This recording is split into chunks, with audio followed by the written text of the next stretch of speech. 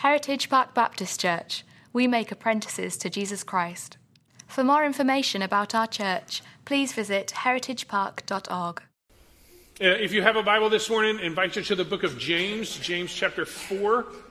It's where we're going to be. If you do not have a Bible and you want to put one in your lap, there's some on the sides of the tech booth back there. Feel free to grab that and use it. If you are a user of the Bible app, you can open up the app and find our live event, track along with all of that, okay? So a couple of things. Number one, I talk with my hands a lot, and those of you who are close enough to see, I still have paint left over on them. Multiple people have come up and given me solutions. I also have cuts underneath my paint. Please don't tell me to pour chemicals on them right now. Thank you. Because we were doing some painting, some just general work, that kind of thing. Apparently, though, it's infectious. Because on my street, like my little cul-de-sac where I live, 2 different neighbors are renovating their master bathroom. Anybody gone through that? Anybody lived through that? Survived? Want to give testimony about how you made it through and all that kind of stuff? This is that. One of them had it done. One of them is doing it himself. I don't want to catch that bug. You know what I mean? Like, I don't want that at all. What I know is that the folks who are doing it themselves, as well as the folks who had it done for them, there is a lot of noise, dust, trash, junk, inconvenience, relocation. I cannot believe this is happening. No, it's not that tile. Please don't put that there. I mean, there's just a lot, yes? Anybody had a huge renovation project in your house that has gone flawlessly without any problems? Just looking around the world, actually, nobody out of all 7 billion people, nobody has had that. So, I'm kind of bringing this up just to set it out to say, man, we love when it's done. Not so much the getting there part. We love the product. We don't love the process. We love the renewal, the renovation. Some might even use the word revival that comes. But we don't like what it takes to get there. And that really is the topic of the day. That sense of renewal. And the reason I say that is because in my own life, I want renewal. My guess is that a lot of you do too. In my family, I want renewal. My guess is a lot of you do too. In this community, I want renewal. In our church family, I want renewal. In our nation, right? I want renewal. I want it to come. And the process of all of that can be pretty messy and pretty inconvenient. Well, we love the product when it's all said and done, but the process is what gets us. And so today, Ben, I've been praying for you. I've been praying for me that we would hear exactly what the Holy Spirit wants to say to each of us about this issue, because it may apply in different ways. Here's what I know. If renewal / revival / revitalization or repair or any of those other words, if it's going to come, do you know where it starts? Not in the nation. Not in the community. Not in the church. Not even in my family. If that kind of renewal is going to come, do you know where it starts? It starts right here.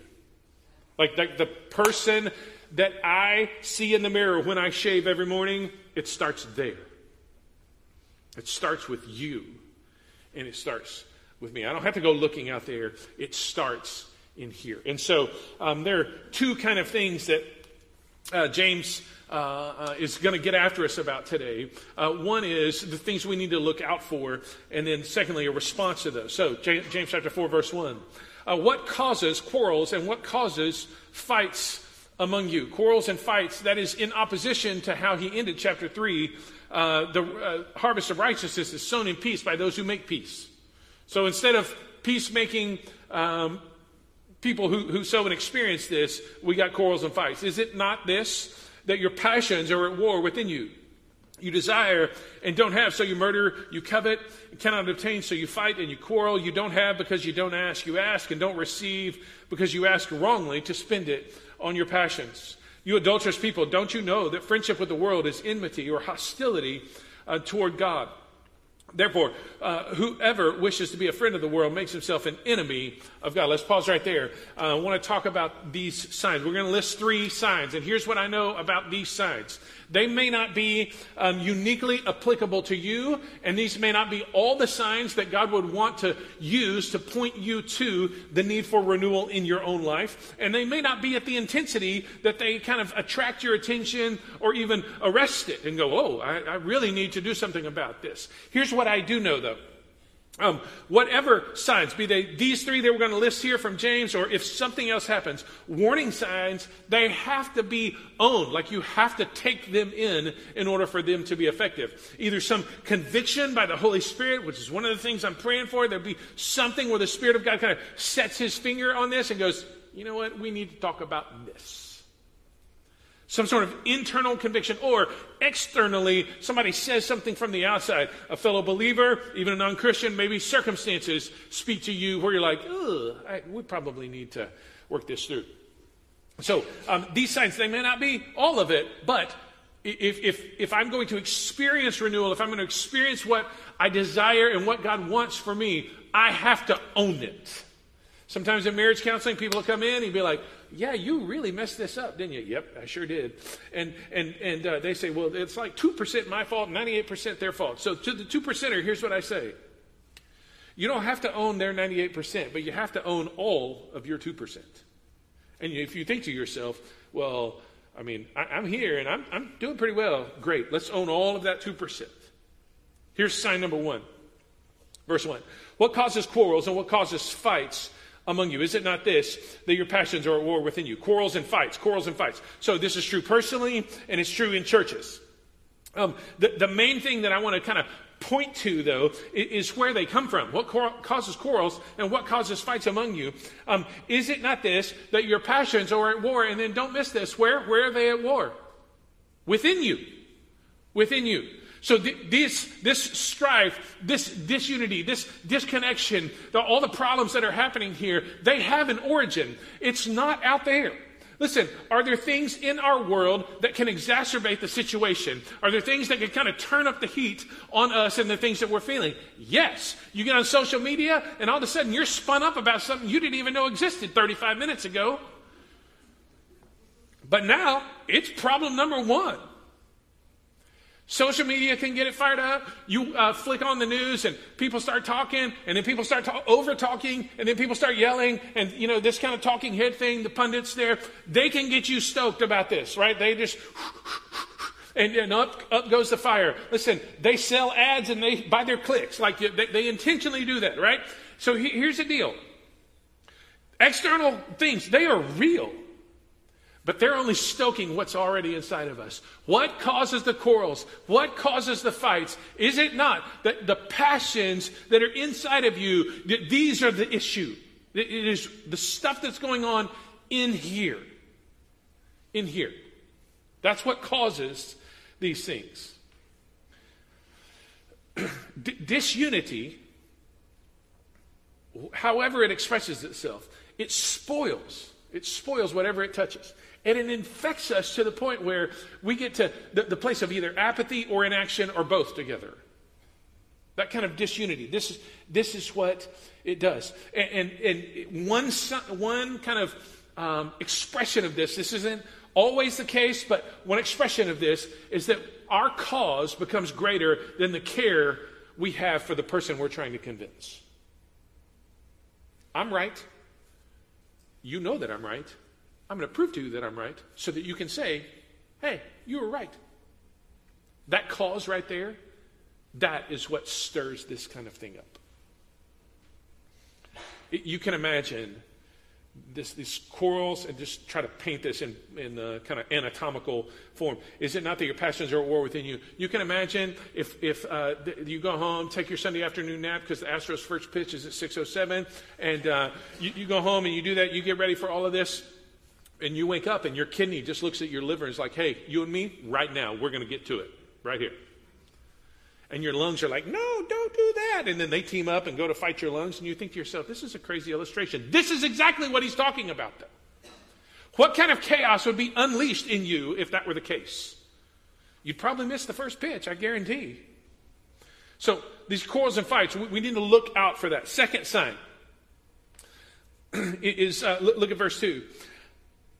You desire and you don't have, so you murder. You covet and can't obtain, so you fight and you quarrel. You don't have because you don't ask. You ask and don't receive because you ask wrongly to spend it on your passion. Here's a sign: unanswered prayers. There are two different expressions of this James highlights here, and I will say that not every unanswered prayer is a sign that you need renewal in your life, but some of them may be. He says specifically, you don't have, so you murder. You covet and cannot obtain. Excuse me.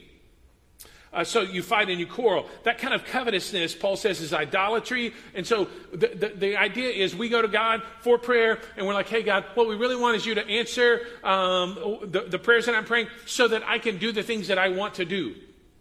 But is that the nature of prayer? No. The nature of prayer is, hey, God, your kingdom come and your will be done so that I get what I want. No. Your kingdom come and your will be done. Why? Because I want heaven to come to earth. This is what I want. He says specifically in verse 3, you ask and don't receive because you ask wrongly to spend it on your passions. That word passion there is where we get the word hedonist. We make it about me and my pleasure. What is my pleasure? What are my ends? What is my importance in the eyes of others? So I'm asking you, God, to do this so that I can have kind of what I want and how I want it and this kind of thing. My guess, well, let me just pause here before we run away from this. Just in case this is applying to someone. We ask and we don't receive because we want it so bad. And so we pursue it in other ways. And we pursue it.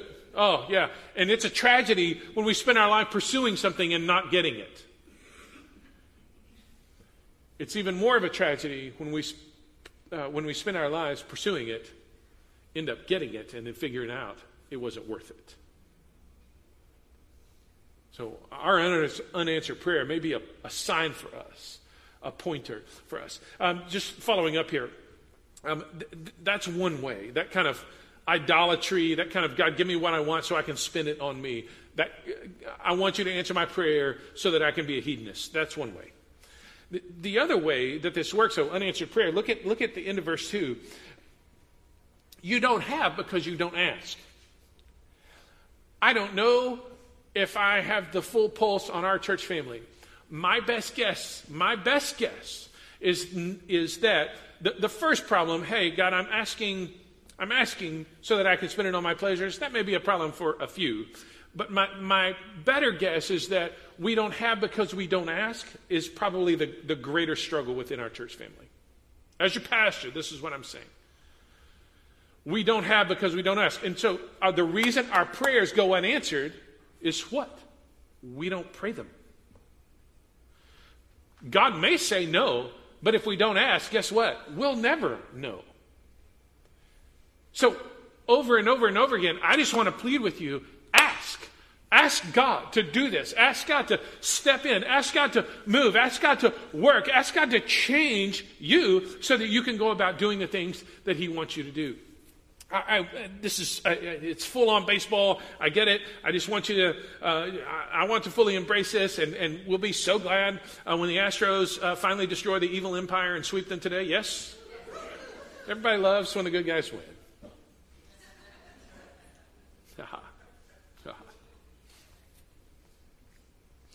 If it's you at the plate, you got to run around third. It's a full count. 2 outs. Because we've already busted up the bullpen, right? Like you're there. Like as a hitter, you're at the plate, full count. Run around third.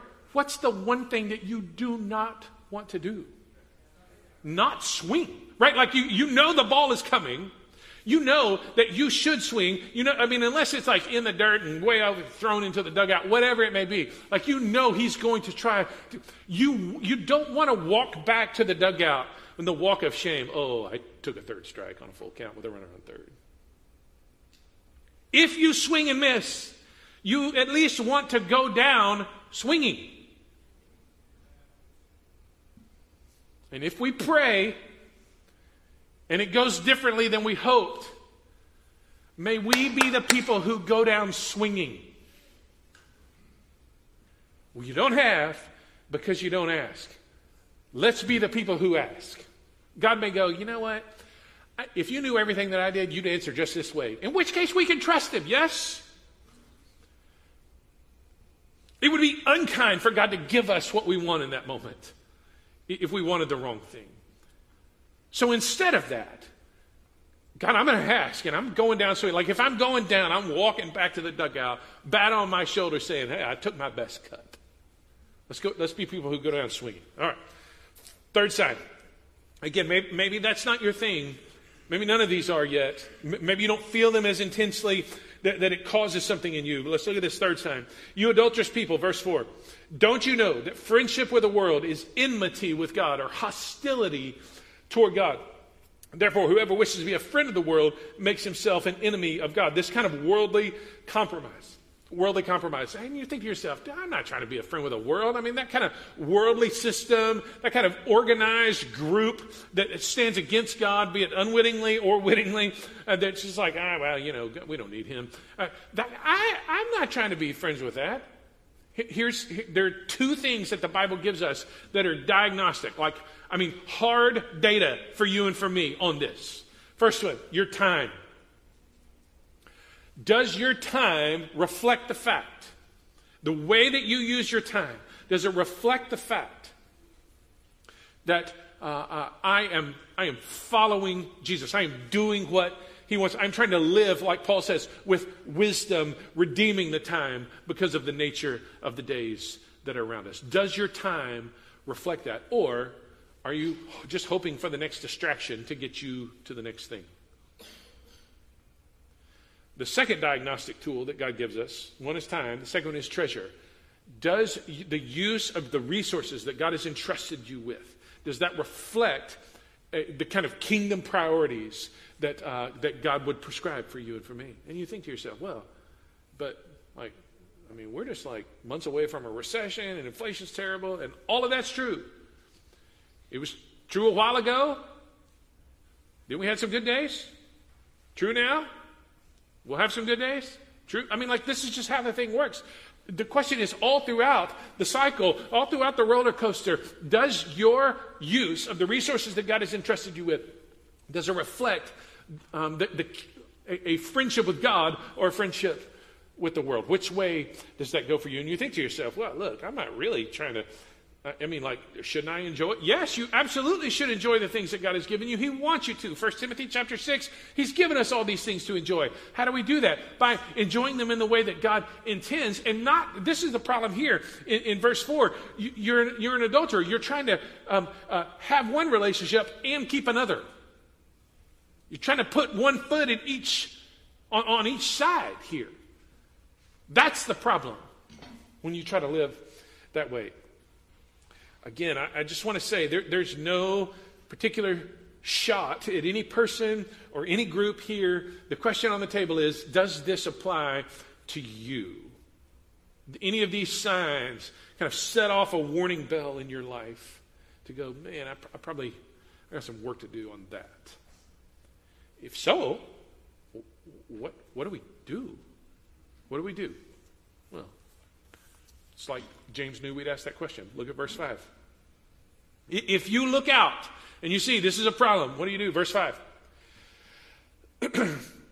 Or do you suppose that it is to no purpose that the scripture said, he yearns jealously over the Spirit that he has made to dwell in us, but he gives more grace. Therefore it says, God opposes the proud, but gives grace to the humble. So let's start here. If these warning signs go off and we look out and go, oh, this is not good, what do? We look up. We look up. And when we do, the very first thing that we discover is this, that God's disposition towards you and towards me has not changed. Look again in verse 5. He jealously desired. Don't you suppose, James is kind of collecting the teaching of the scriptures. Don't you suppose, it says to no purpose that the scripture says, he yearns jealously over the Spirit that he has made to dwell in us. What in the world does that mean? It means that God right now, with the jealousy of a lover for his beloved, looks at you and looks at me and says, go, you you. He is in pursuit of you. He desires you. He jealously wants you. He doesn't want this other stuff to clog the relationship. He doesn't want this other stuff to catch your eye and to be a distraction. He jealously longs for you. And so here's, like, yesterday that was true. Today is true. Tomorrow it was true. On a good hair day, that's true. On a bad hair day, that's true. Like, all throughout, whether you're winning or losing, whether it's high or low, mountaintop, valley, whatever is coming for you, you need to know that whatever it is, God's disposition towards you has not changed. He jealously longs for the Spirit that He has made to dwell in you. That's He wants your heart. He is passionate about that. So one of the questions I have, just working on the diagnostic here, like, do you have room for that in your life? Is there space in your soul to hear that the God of heaven jealously desires you? Is there space? So some of you can't hear that. You just think, nope, that's not it. Doing some study this week, ran across this story. There's a novel called Atticus, written by a guy named Ron Hansen. Atticus is a older guy, lives in Colorado, and one of his sons is a state senator, really highly successful. His other son is a complete washout. And they really struggle all along the way. And ultimately, the other son moves to Mexico to escape. There's tragedy, there's trauma, there's all sorts of craziness, even to the point where he fakes his own suicide. And the dad jumps on a plane, goes down to Mexico, and the son's actually watching this unfold, like from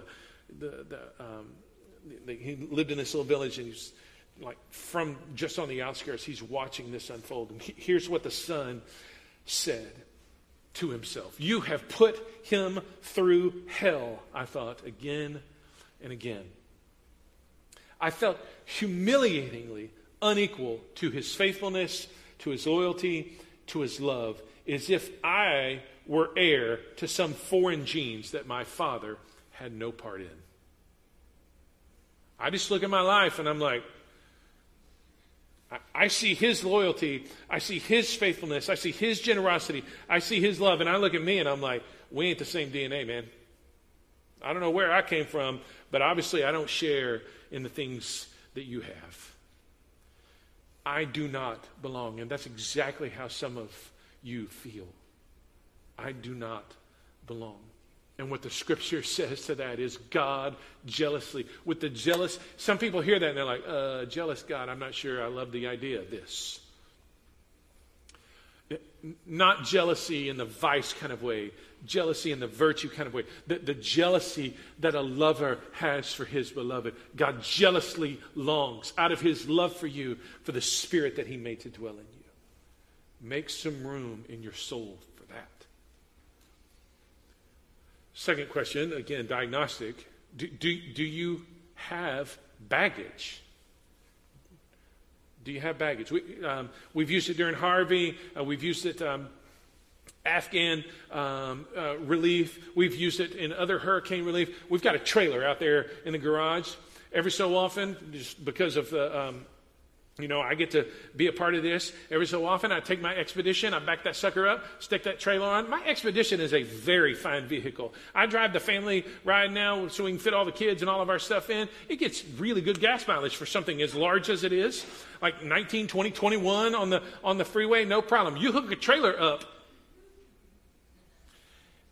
it's still a very good vehicle, but even empty, man, that sucker's like... It is... That trailer, you hauling it around, it drops you down. 11, 12, 10. And you're just watching the fuel meter just go down. Some of us, because of things that have happened in our past, we're toting them around in our own U-Haul. We have hooked ourselves up to it. And we're like, man, why are we just drained? Like, why is the meter just continually ticking down? Some of us, because maybe it wasn't you, but maybe something else happened and you just think that is the defining thing of my life. And I'm hauling it around here all the while, not recognizing that the presence of it in my life is what's just sucking the gas out of you. Last question.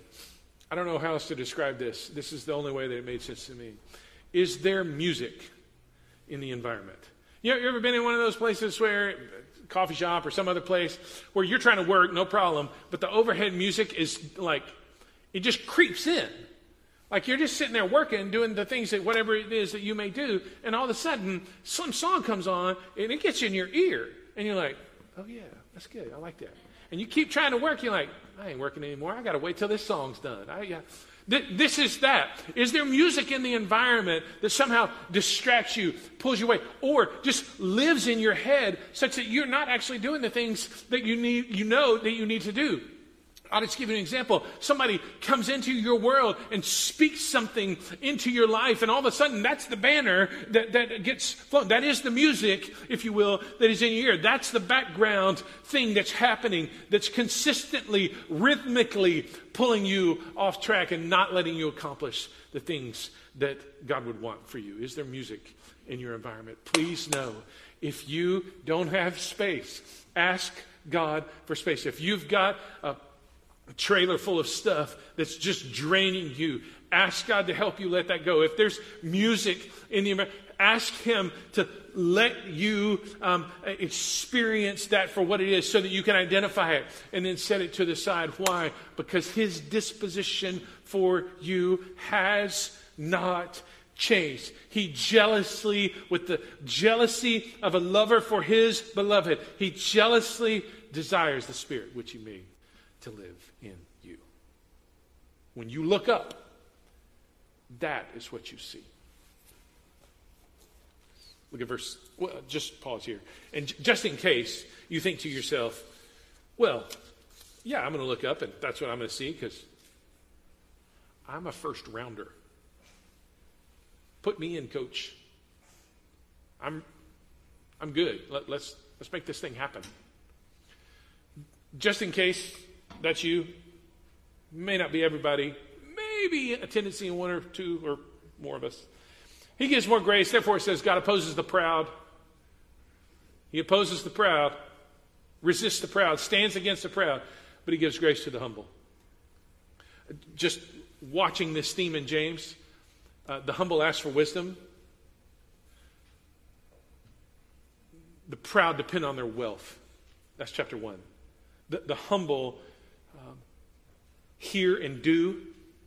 The proud, because they refuse to, forget what they look like. Chapter 1. The humble receive mercy and know that it triumphs over judgment. The proud show partiality to those who can do something for them. The humble live their faith. The proud talk about their faith. Chapter 2. The humble know that there's danger in the tongue and act accordingly. The proud don't act accordingly and burn their life down. Chapter 3. We could keep going. He gives grace to the humble. So, what do you do then? Verse 7, submit yourselves therefore to God. That therefore is really important. So this is how, when we look up, what do? We recognize that God's disposition hasn't changed, and we submit to God. Meaning what? We bring our whole life under His control, whatever that may be, all of our life, in some really important way. The way that we look up is by bowing down. We surrender our lives to Him. You want to experience renewal in your life. Let it start with you. Where does it begin? With that kind of submission. The kind of submission to God. Submit, therefore, to God. What would this look like? Continue in verse 7. Resist the devil and he will flee from you. That word resist is the same word that God uses in, He opposes the proud. Oppose the devil. Like, stand against the darkness in your own life. Don't listen to the lie in your own life. Listen to the truth instead. And what an incredible promise. When we resist the devil, what happens? He flees.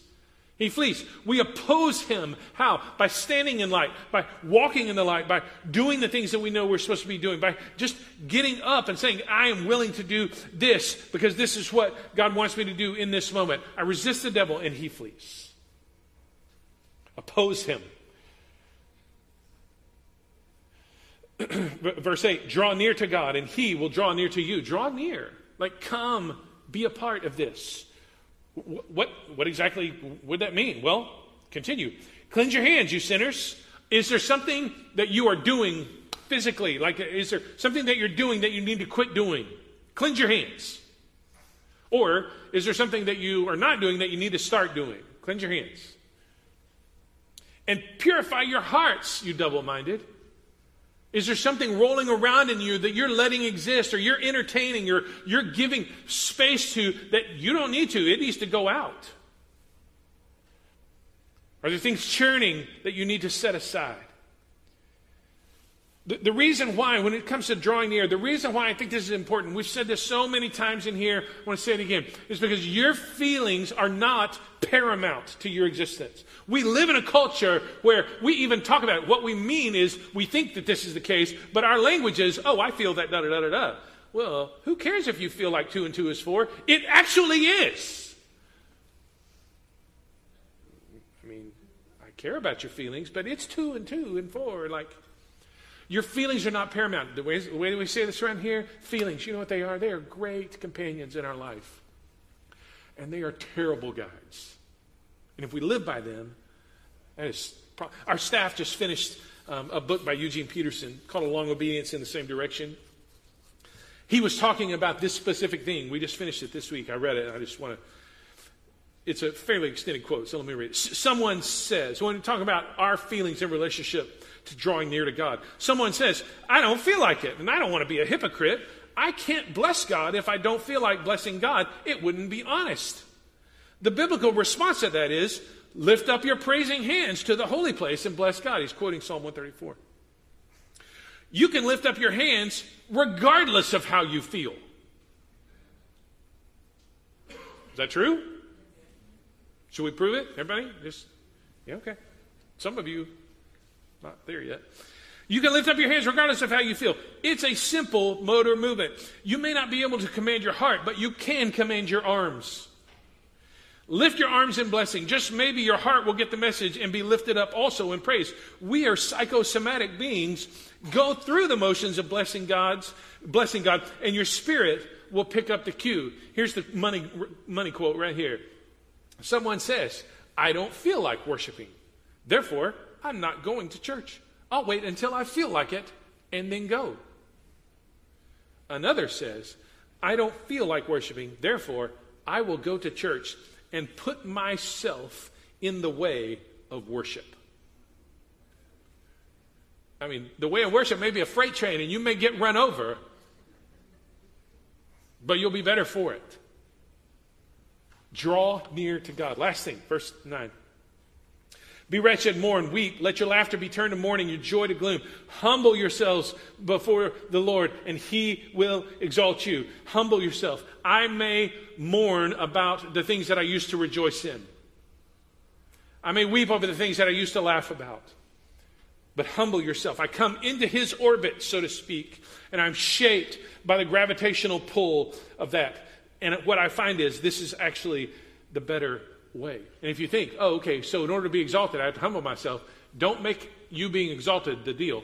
Get before God. Humble yourself. See him. Genuinely see him as he is. Genuinely respond to him. And then genuinely you will be exalted. How do we know that this is the case? Like, in what way would we say this is true? Because of the cross of Christ. Jesus died to forgive you of your sin so that you could look up to God and see a God whose disposition toward you has not changed. And then he rose again to give you a kind of life that looks like submitting to God, resisting all the darkness that is in you and in the world, to be near to God and walk with him all of your days, and to stay humble and then ready to experience the exalting that God wants to give to you. He died and he rose so that we could experience this kind of life. You want to know how to bring renewal to your life and to your family, to the church family, to the community, to the nation. It all starts with you, your own decision to step forward and say, God, I don't know about everybody else. I don't know all the other things. But this moment right here, this little square foot of real estate that I am standing on, this is the place where I want my revival to start. Right here. If you're a follower of Jesus in here, I invite you to ask God, what had your name on it? God, where do we need to do some business? If you're not a follower of Jesus in here, I want to invite you to put your trust in him today. What you will find is forgiveness and freedom and life. Let me pray for us, then we'll have a moment to respond. Thanks, Father, for this time. I simply ask in these moments that you will do by your Spirit what you said you want to do. And it is to show us Jesus, to point us to Jesus, to remind us of the things that Jesus said. To know, to live in the importance of the truth. To experience even what Jesus said, to know that truth, and the truth then sets us free. We want freedom, God, freedom from the things that are in us and freedom from the things that are kind of oppressing us, on us. And so, God, we look to you. You are the one. You are the one who can lead us into freedom. Thank you, Father, that no matter what is going on in us, when we look up, we see you inclined toward us, in favor of us, because of Jesus. And so now, in this moment, we humble ourselves. Spirit, please continue to put your finger exactly where it needs to be so that we can deal with the things we need to be dealt with. Let renewal come to us, but let it begin with each individual as they do business with you. This is what we ask now in Jesus' name. Amen and amen.